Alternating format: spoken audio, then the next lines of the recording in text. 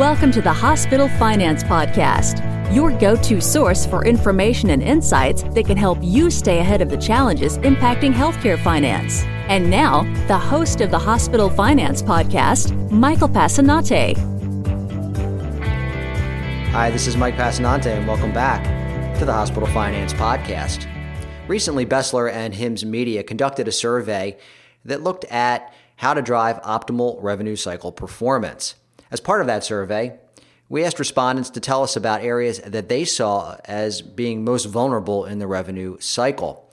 And to shed some light on those findings and explain what we did find in the study, I'm joined by Laura Legg, who is the Director of Revenue Integrity Solutions at BESLER. Laura, welcome back to the podcast. Thank you, Mike, and thanks for inviting me. Laura, when we're talking about vulnerable areas of the revenue cycle, what first comes to mind for you? Well, Mike, revenue cycle in healthcare is now such a complex system and supported by so many diverse activities that sometimes it's really challenging for revenue cycle leaders to no longer think of revenue cycle as just finance. Today's healthcare revenue cycle is really an enterprise-wide responsibility with many stakeholders and team members working together. Breaking down isolated silos in those departments that work together can be challenging and was recently cited in the HIMSS Media study to identify the top hospital revenue challenges today. The study included over 100 respondents employed in leadership roles within finance, revenue cycle, reimbursement, and HIM in U.S. hospitals and acute care facilities. Systems that are as complex as healthcare revenue cycle are likely to have vulnerabilities. Identifying those revenue cycle vulnerabilities is often done through revenue integrity efforts, as long as department silos can be broken down. Laura, do you think revenue integrity departments are breaking down those silos in the healthcare revenue cycle? I do, Mike. The same study showed that 47% of U.S. hospitals now have revenue integrity departments, so that's almost half. Bringing departments together seeking common revenue integrity goals is working in those hospitals and having a positive impact on net revenue reimbursement and decreasing denials. There's still work to be done, though, especially in those most vulnerable areas of revenue cycle. So let's talk about the study results specifically. And Laura, can you walk us through what respondents said were the most vulnerable areas of the revenue cycle? I can, Mike, and according to the study, as well as some respondents I had on a recent BESLER-sponsored webinar, they all overwhelmingly agreed that the most vulnerable cycle areas of the revenue cycle are coding and clinical documentation, often referred to as the mid-revenue cycle. Accurate clinical documentation is the foundation of the legal medical record and billing and coding. It's also the most complex and vulnerable part of the revenue cycle because independent providers must document according to intricate and sometimes vague payer rules. It's often difficult to hold physicians and other documenters accountable for applying the rules if they're not well educated. So any hospital's plan to mitigate vulnerability has to include physician and clinical staff training. CDI should be working with the providers for concurrent documentation, audit, and correction. HIM then comes in, reviews the documentation at discharge for completion, and to code the record to the optimal DRG assignment. If all the previous steps in revenue cycle have occurred correctly, then coders should have all the elements they need for coding. There should be very few physician queries from HIM coders if coding is clearly supported through documentation. Getting all of this right while the patient is still in the hospital will facilitate accurate coding and produce a clean claim to avoid back-end correction and delayed or denied payments. So Laura, you've got a lot of experience in coding. You're an expert in it. What do you think are the causes of that vulnerability in coding specifically? Well, Mike, there are a couple. One of the reasons for vulnerability in coding is the complexity of the ICD-10 system. It's still new, it's still growing and maturing, and it is becoming more complex as they add more specific codes. And then there are the yearly changes that coders must keep up with in the official coding guidelines, as well as addition, deletion, and changes in the actual ICD-10 codes.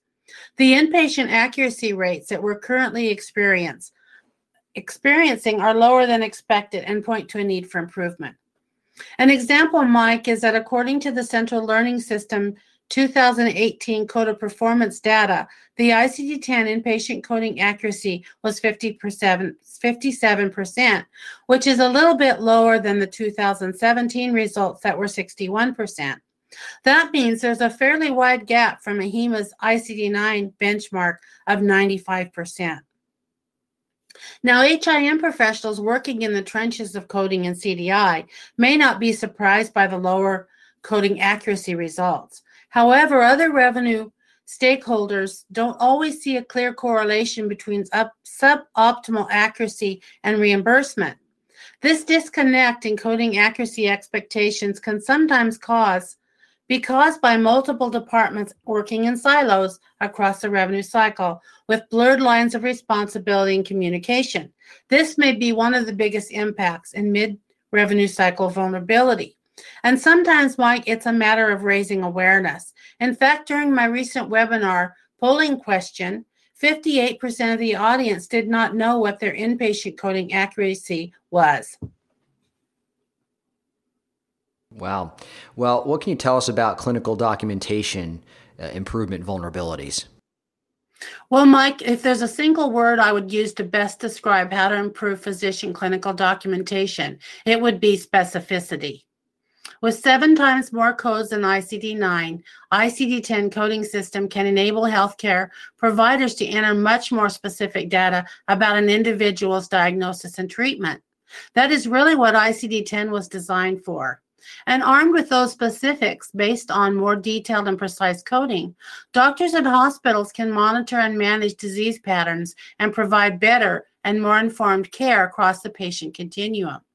But with increased complexity in the coding and clinical documentation comes the need again to break down those silos between finance and clinical departments, as well as silos between coding and CDI, for ICD-10 to really reach its full potential. But due to the complexity of the mid-revenue cycle, this can be challenging. The other thing, Mike, is the specificity needs change from year to year as data analysis uncovers new details on how information relates to the cost of patient care. One year, everyone reminded their doctors to specify whether the patients were diabetes was insulin dependent and if there were any effects such as diabetic neuropathy. Then, the next year, they cared about whether the diabetes was controlled. Now we want to know if it's type 1 or 2 and if it's controlled on admission. So, as a result, even specificity is a moving target. Because all DRGs are based primarily on what the physician documented, it's financially critical to get complete information on the front end of patient care. Laura, what activities can a hospital engage in to minimize risk and safeguard revenue for the mid-revenue cycle, inclusive of coding and clinical documentation? Well, Mike, coding and clinical documentation auditing is one process used to verify that physician documentation is complete and supports a claims code assignment and sequencing to arrive at the optimal DRG. Auditing can be conducted retrospectively or pre-bill. Many revenue cycle teams are opting to perform audits as quickly as possible to prevent claim denials. By doing so, hospitals can receive greater benefit from their DRG and coding audit investments.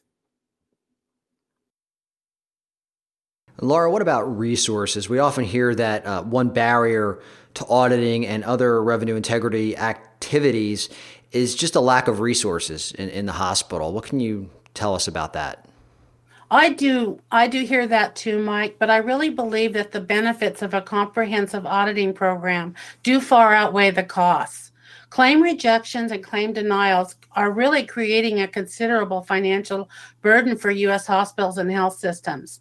And despite new revenue cycle technology, managing all those denials remains a costly and time-consuming effort. Many organizations might simply walk away, choosing not to correct, resubmit, or appeal the results. Millions of rightfully earned provider dollars are left in the pockets of Medicare and third-party payers. Certainly, I think a smarter strategy is to avoid those losses associated with denied inpatient claims by increasing the percentage of claims looked at in the first place. Investments in people, processes, and technology to prevent these denials are far more effective than dollars we're spending on managing them. As hospitals and health systems pivot from denial management over to denial prevention, inpatient coding and CDI audits have reemerged lately as an effective reimbursement retention strategy. The other piece is for hospitals to engage with the right revenue cycle partner. With the right partner, your organization can build a comprehensive program that improves coding and provider performance and addresses both compliance and revenue risk. So, Mike, although revenue integrity efforts do require resources, leveraging an external partner is one option that can lighten the load and the expense. The days of manual coding audits are behind us, and new technologies in place today allow hospitals to look at hundreds of claims and analyze them for improper payment in just a few minutes. Those claims are then flagged for further review and can be looked at by an experienced coding analyst. So there are many benefits to including these audits, including timeliness, the volume of claim reviews, and also a significant reduction in claim denials. And Laura, we talked about several different resources here on the podcast today, a recent webinar, body of research, a white paper. For members of our audience that would like to dig into those resources and look at them in detail, you can go to BESLER.com/insights. You'll see a little tab that says revenue integrity, and you can click on that and get access to all of those resources. One other thing before we break for today, I'd just like to ask our audience, which is thousands of people each and every month, and we really appreciate that. If you do have any comments, questions about the podcast, ideas for topics that you'd like to hear about, I'd like to invite you to reach out to me personally at update@besler.com. We would certainly love your feedback. Laura, thank you so much for joining us on the podcast today and shedding some light on revenue cycle vulnerabilities. You're welcome, Mike. Thank you. This concludes today's episode of the Hospital Finance Podcast. For show notes and additional resources to help you protect and enhance revenue at your hospital, visit BESLER.com/podcasts. The Hospital Finance Podcast is a production of BESLER. Smart about revenue, tenacious about results.